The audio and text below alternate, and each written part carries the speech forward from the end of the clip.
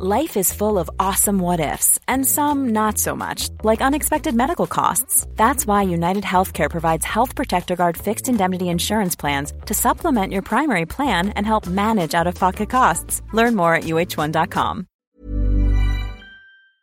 My business used to be weighed down by the complexities of in-person payments. Then, Stripe Tap to Pay on iPhone came along and changed everything. With Stripe, I streamlined my payment process effortlessly. No more juggling different methods. Just a simple tap on my iPhone and transactions are complete. What's truly remarkable is how Stripe caters to all my customers' preferences. Whether they're using cards, Apple Pay, or other digital wallets, Stripe ensures a smooth checkout experience every time. Setting up Stripe was a breeze, taking just minutes to get up and running. From local markets to global retailers, Stripe helped me expand my reach and grow my business with ease. To learn how Tap to Pay on iPhone and Stripe can help grow your revenue and reach, visit stripe.com/tapiphone. Christian Crawford has supported independent tech news directly for 5 years. Be like Christian. Become a DTNS member at patreon.com/DTNS.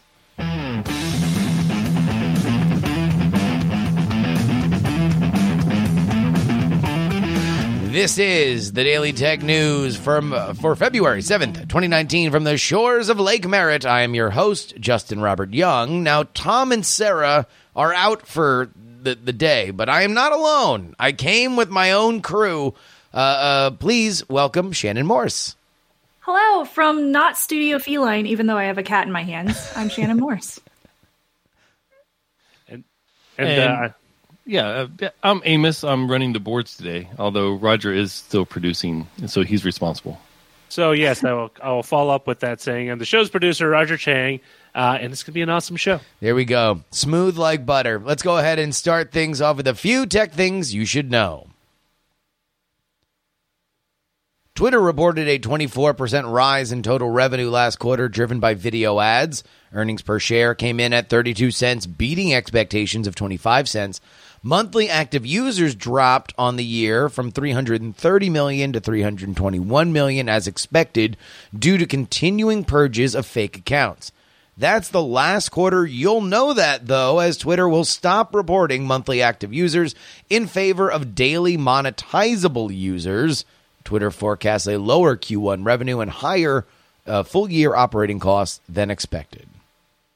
Starting February 28th, Facebook's drop-down, which explains why users are seeing a particular advertisement, will add which of your details were targeted and whether the brand paying for the ad uploaded your contact info in order to match the ad to you. It will also show when the contact information was uploaded and how the brand obtained it.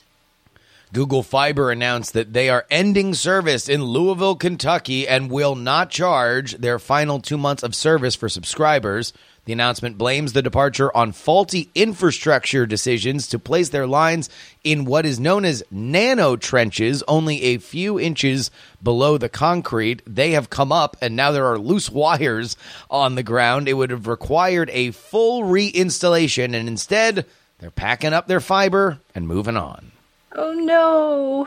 Motorola announced its Moto G7, G7 Power, and G7 Play phones, all for less than $300 USD. The most expensive, the G7 at $299, has a 6.2-inch LCD screen with 64 gigs of storage, 4 gigs of RAM, and a 3,000 milliampere battery. The Moto G7 Power at $249 has the same size screen at a slightly lower resolution with 3 gigs of RAM and 32 gigs of storage, but it also has a larger battery at 5,000 milliampere hour. All three models come with Android 9 Pie, and they also have, my favorite, a headphone jack. All three are available now in Brazil and Mexico, coming to Europe in mid-February and the US in the spring. All right, let's get into a few... There we go. Let's get into a few more stories in depth. In a blog post Thursday, Amazon VP of Global Public Policy at AWS, Michael Punk, said that the company supports for appropriate legislation surrounding the use of facial recognition technology by law enforcement to ensure civil rights are not being violated. This follows a similar declaration from Microsoft last month saying it discourages the use of technology to engage in unlawful discrimination and encourages consumers to be transparent about its use. Snubs, what do you think? This is obviously a hot-button issue that has a lot of ramifications. What do you think about Amazon's stance on this? Yeah, it's absolutely a big thing with a lot of ramifications, just like you said. And the problem that I see with this is, how are they going to make sure that this doesn't happen? Because we've seen discrimination happen with facial recognition technology, even though companies say that it's not going to be biased. We've seen this kind of information happen before. So how are they going to make sure that this doesn't happen in the future as compared to what we've already seen in the past? You know, I think part of it is these tools are only as good as the algorithm that they are using to keep track of it. And that to me is the conversation that we need to have, specifically when it comes to education, because as soon as this gets into a legal situation, it's going to be beyond nuance. It's going to be about, swinging the big hammer and making a corrective decision. And yet I don't know if we are quite as savvy as we should be or need to be about understanding these algorithms that are being used. Now, I do appreciate that they said, with new technology, just like anything else in the world, you shouldn't ban it. You shouldn't condemn it immediately because of potential misuse. Because it's the same thing with like information security. There's a lot of potential misuses that you can have. I apologize for the background noise. My cat's using the litter box, but that is still going to be an issue. So you shouldn't ban it or, just outright say that it's not necessarily because facial recognition can be a good thing. We just have to make sure that it's protecting, civil rights, and it's making sure that in the future we're not. Yeah, I don't know how much it's going to protect civil rights. I do think that it cannot discriminate. I think that is definitely the big key. Maybe I'm taking it a step too far.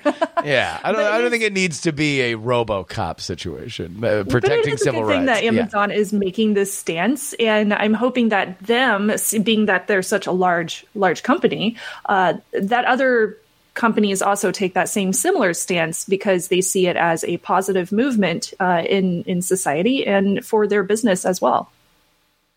Agreed. So moving on, Google announced it's open sourcing its bug finding infrastructure, ClusterFuzz, on GitHub. Fuzzing is a term for automated software testing process that inputs invalid, unexpected, or random data into a computer program, which is monitored to see exceptions like crashes and memory leaks. ClusterFuzz is Google's cloud-based implementation that runs on 25,000 cores that was launched in 2012. 2 years ago, the company offered ClusterFuzz as a free service to open source projects.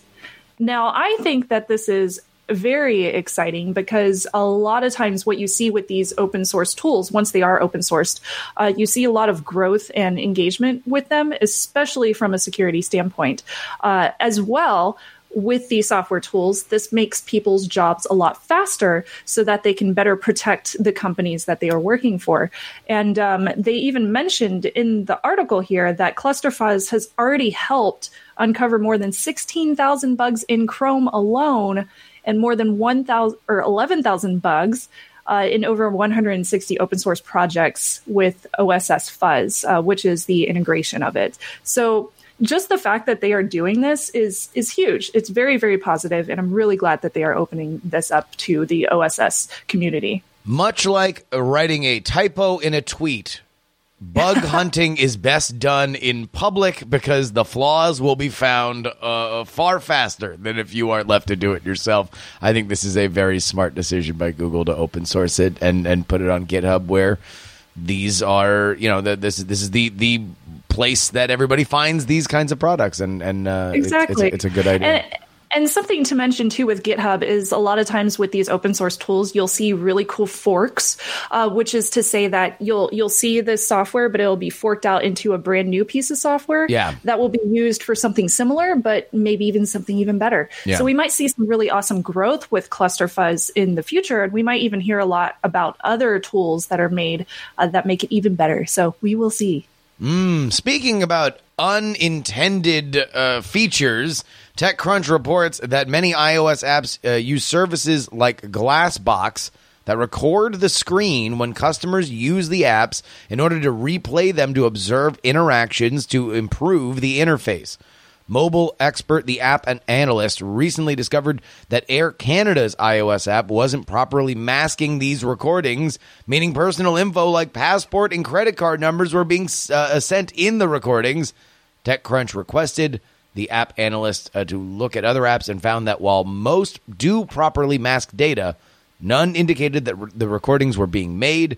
Theoretically, this is because all the information is already being shared with the company through the app. So they know what you're doing. They know what buttons you're pressing. They know the time in which it is taking between you doing X, Y, or Z. They have the vast majority of this data coming through, yet it's being recorded on your screen as well. Is that crossing a line, Snubs? 100% yes, Justin. I think it is. They say that theoretically the information is already being shared. It's already available to the company, but the company shouldn't be able to follow your actions from step 1 to step 2 in such a very such an invasion of privacy. I wouldn't want somebody like looking over my shoulder and watching everything I'm doing when I open my email. Like, that's just not something that I want to have happen. I'm not necessarily trying to hide something in particular. Well, but you can understand where the companies would want the data from a quality assurance perspective, right? They want to make the app better. They want to make the app more intuitive. Anytime that you've run through an app that was garbage, you would wish that they had understood your intuitive behavior better. And this seems like a push toward that, but I do think that there is a line between getting all the data on how people are interacting with your service and recording the screen, which you're not masking, credit card information. And see, there's an absolute place for that kind of usage. Like, take when my mom wants to use LogMeIn, or I want to use LogMeIn to test my mom's computer. I want to make sure that she's using it correctly and figure out why she's having an error. Like, there's a time and a place for that. But the fact that Glassdoor, and I quote, they say that they don't enforce their customers to mention it in their privacy policies or anything. So these companies aren't making it clear to their users that they're doing this whenever they want. If they just made it available so that, if you have some kind of usage report or an error report and they say, hey, we're going to record your screen session so we can see why this is happening, that would make a lot more logical sense to me. But the fact that they can just do this whenever they want and they don't have to tell you, that's the messed up part. And that the other thing is that when we talk about, okay, well, these companies already have this information. Yes, and anytime that you are, showing that kind of info, you don't know how long these employees are going to be at that company. The companies are not just these, unified bodies that move all together. They're like any other job. People come, people go. Some people are trustworthy, others aren't. And I don't want to make this a fear-mongering thing, but I do think that it is the reason why we should put caution in the lead in questions like this. Absolutely. Well, Italy, we have a story on Italy. They will not ban Huawei and ZTE from helping build the country's 5G network, the industry ministry said in a statement today. Earlier on Thursday, the Italian newspaper La Stampa cited senior government sources saying that Rome was ready to use special powers to terminate contracts with the two Chinese companies. So this is part of an ongoing story that we've seen with Huawei and ZTE being banned in numerous countries. Yeah. And given that Italy had previously stated that, they were going to, this is kind of a turnaround. So we are seeing finally one country specifically that has decided that they're still going to allow Huawei and ZTE to help build that infrastructure. Of course, the controversy here, and we are no exception here in the United States, is that companies like Huawei and ZTE are thought of by many, although we can certainly have a conversation about exactly what the evidence is, that that a 5G network with a backdoor to the Chinese government effectively gives up everything. Like, we are going to be pushing toward more and more 5G access because of the speeds and throughput that it has. So if you have a back end on that, you literally have a back end for every possible interaction with the internet. And Huawei and ZTE are certainly suspect, even down to the point where we're looking to extradite, a senior official from Huawei here to the United States for, I guess, interacting with Iran improperly. And that's the thing. We have seen stories, and we have seen a lot of, I guess, people thinking on what this could be that's happening behind the scenes, but we haven't seen anything officially come out with source material, with information that we can actually, read ourselves that states that they have done any of those things. However, there have been cases very recently where Huawei has been found to be doing things that they shouldn't be doing. It's hard because if you are Chinese intelligence, the last thing that you want to do is be like, oh yeah, sure, here's our back door. Here's how we're planning on spying on the world. We're going to below market price 5G infrastructure, and we're going to make sure that we are the lowest bid for every country on the planet. Well, I'm always of the standpoint of innocent until proven guilty, especially because I remain skeptical, but I base that on proof material. So I'm still waiting to see that proof material. Yeah, I'm sorry. Go ahead, Roger. I was gonna. Part of it is there's a confluence of events that are happening that are related, but not necessarily the same thing. The thing with the Huawei CFO is for essentially fraud to U.S. financial institutions that happened, I think, 3 or 4 years ago before the current administration, and so. It's a case that's been brewing for some time. Yes. And while it's related to the whole 5G thing, it is not because of the 5G thing directly, at least in the court case. No, certainly not. Although certainly when it comes to gigantic businesses in China, many things are connected to the party and the government. So look, I agree with the skepticism. I'm totally on board there, but I think this might be in a situation where we can exercise a little bit of caution, The Financial Times reports earnings from AT&T, Comcast, Verizon, and Charter all reduced capital expenditures in 2018, the first drop in investment in 3 years. Net neutrality rules stopped being enforced in June of 2018 for the first time in about 3 years. Sprint spent more than $1 billion on infrastructure last year, but told the Financial Times the increase was not due to change in the rules. Uncertainty over the regulatory landscape may have made the change in rules irrelevant to investment decisions. I don't know how much stake to put in something like this, just because I think the decisions on infrastructure for telcos are made years in advance. This does not seem like it's something that would necessarily go on a hairpin turn. I would like to see a longer sample size for this, and yet I can totally understand the net neutrality supporters saying, wait a minute, the whole point of this was that everybody, the free market was supposed to run wild. We were supposed to have unlimited infrastructure spending. Yeah, actually, I'm probably going to surprise some people when I say this, but I agree with you, Justin.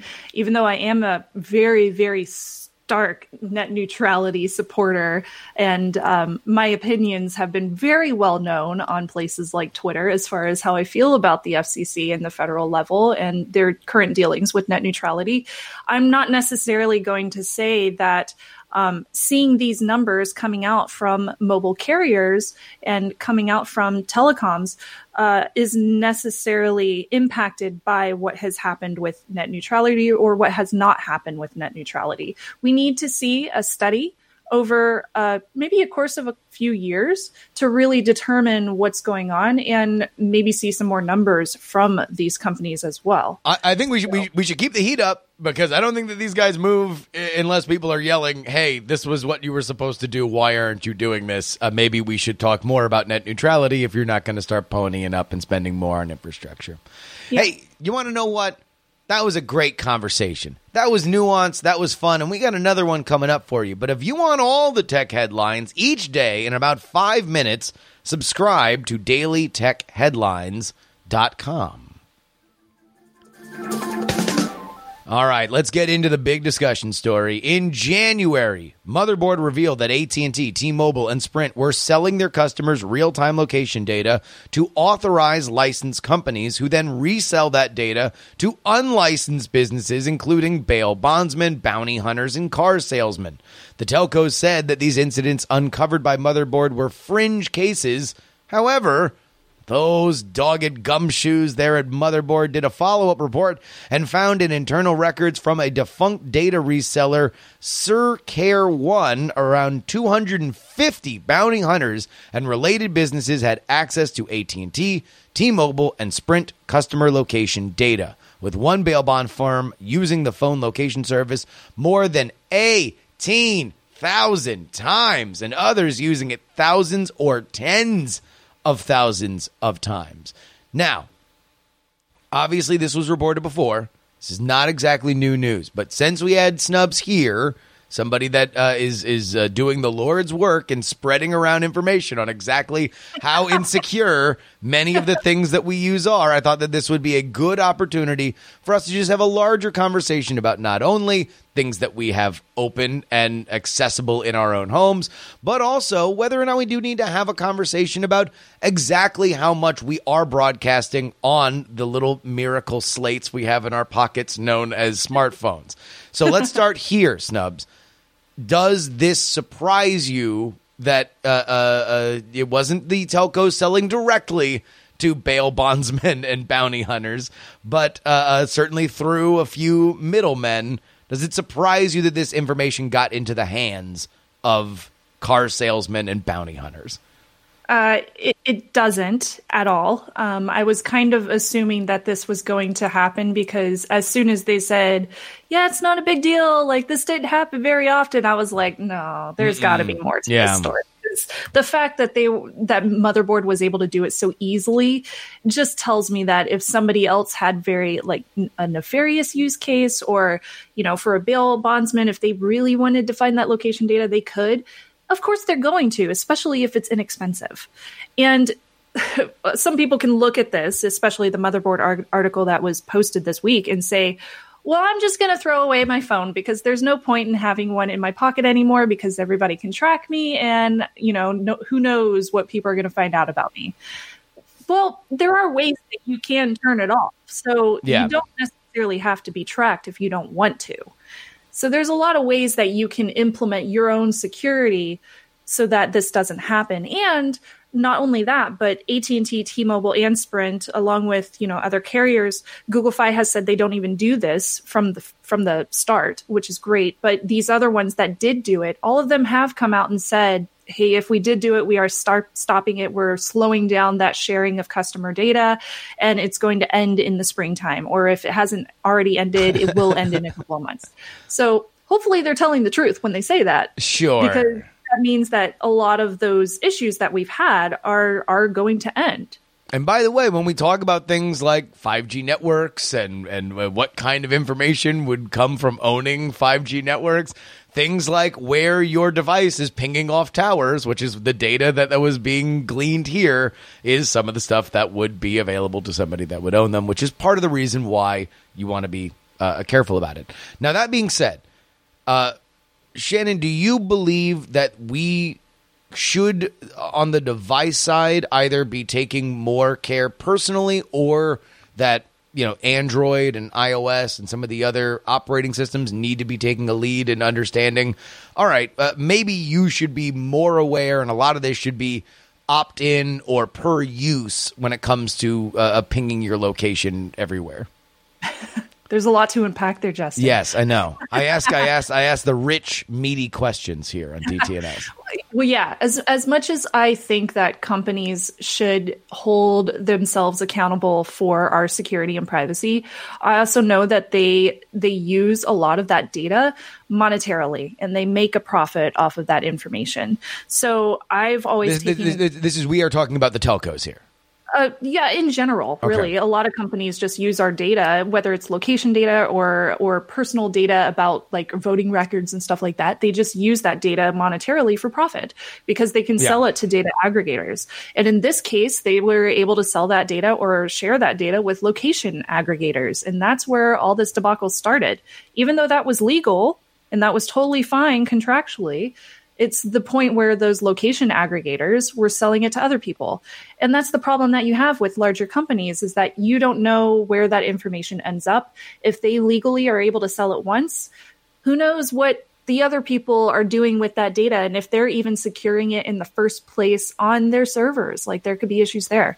So I always try to take a stance of if there's a way that I can protect myself better, then I'm going to do it. Whether it's turning off location data or like high accuracy on Android, I believe it's called. You can just turn on GPS location accuracy instead. Or I'll hide my phone in a Faraday bag or Faraday purse, which basically cuts off any kind of transmissions to and from the phone whatsoever so that nothing can be seen about its location or any of the data that's coming off of it. So there's a lot of things that you can do to protect yourself. Because we can't necessarily trust companies to do that for us.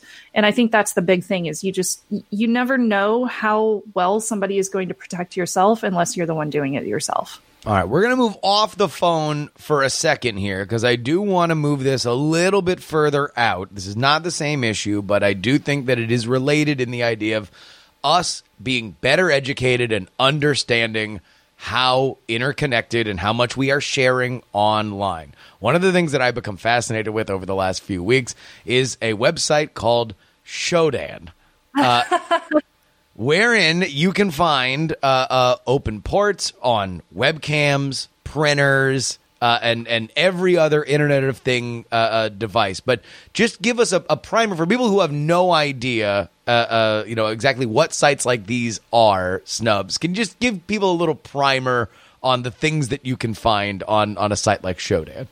Yeah, so Shodan is over at shodan.io.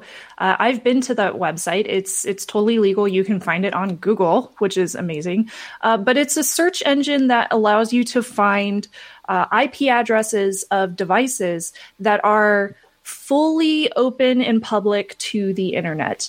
Now, normally, whenever you buy a device, it's supposed to be closed down behind a firewall, basically. Like if you put it behind a router in your house, it should be behind some kind of firewall so that its data isn't getting out into the wilderness where anybody can check it out. Well, Shodan makes it fairly easy for you to search online for a specific device. Like if you're looking for a device manufacturer that makes cameras, like security cameras, you could search for those specific kinds of security cameras on Shodan, and then you could see which ones are publicly accessible. You could click on them, and you could potentially see a live stream of that camera going straight through to your web browser. Not potentially, definitely. You can go and see people's grow houses and children and gardens and living rooms.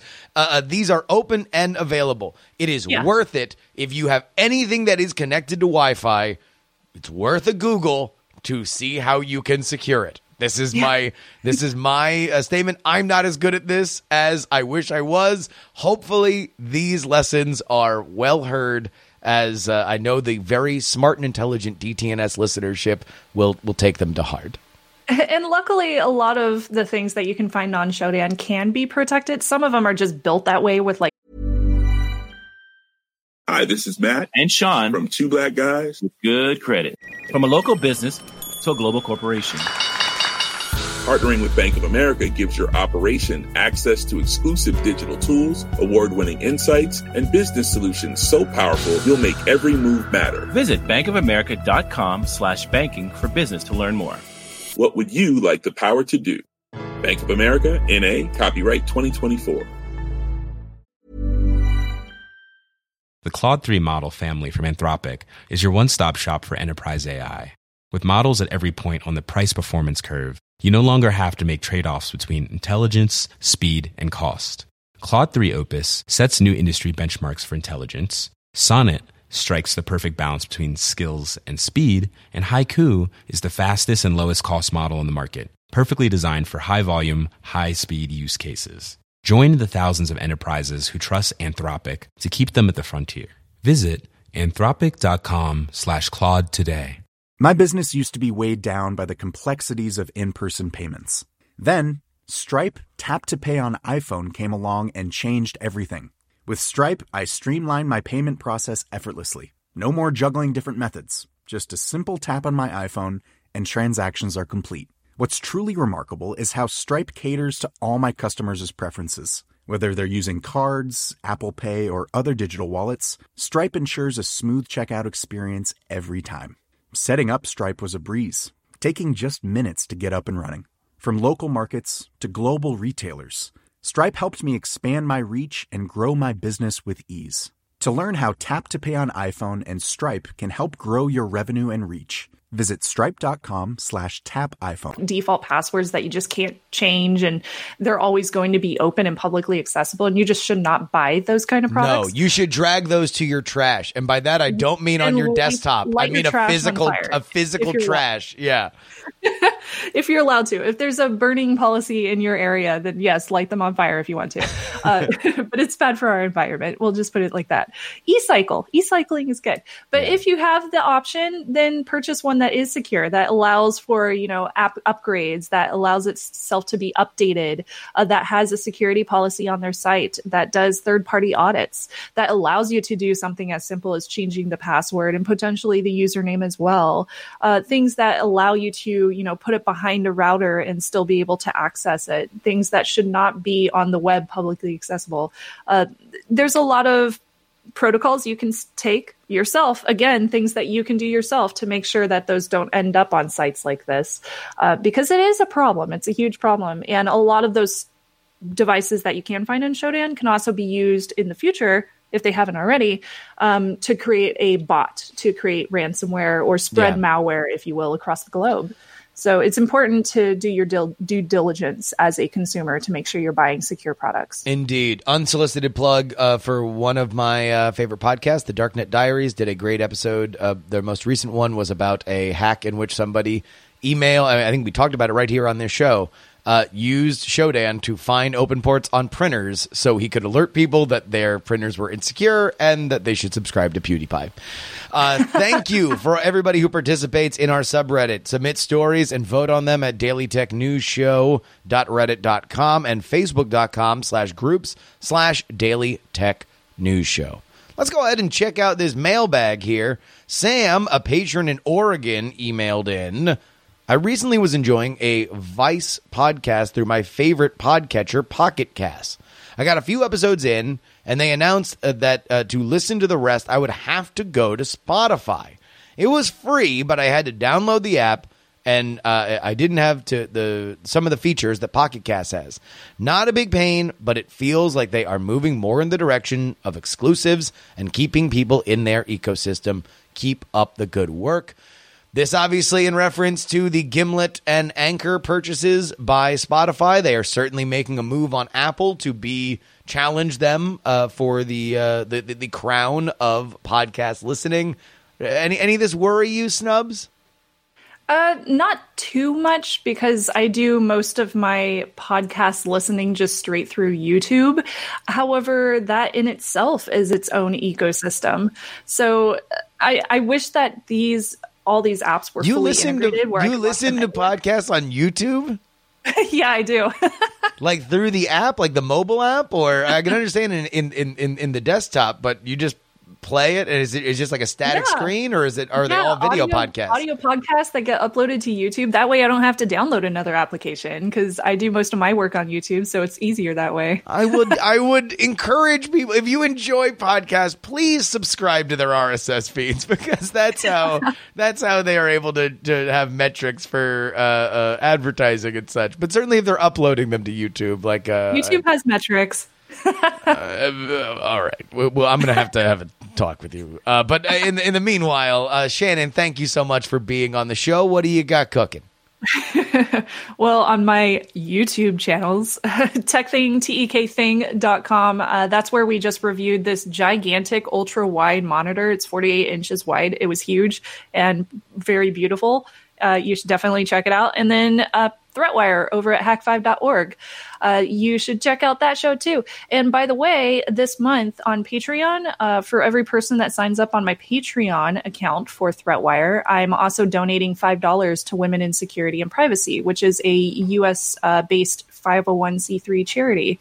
So that way you get to unlock a bunch of perks, and I get to donate to a program that I really love and enjoy and appreciate their services. So that's one way that we can both support the community. ThreatWire over at hack5.org. A worthy cause.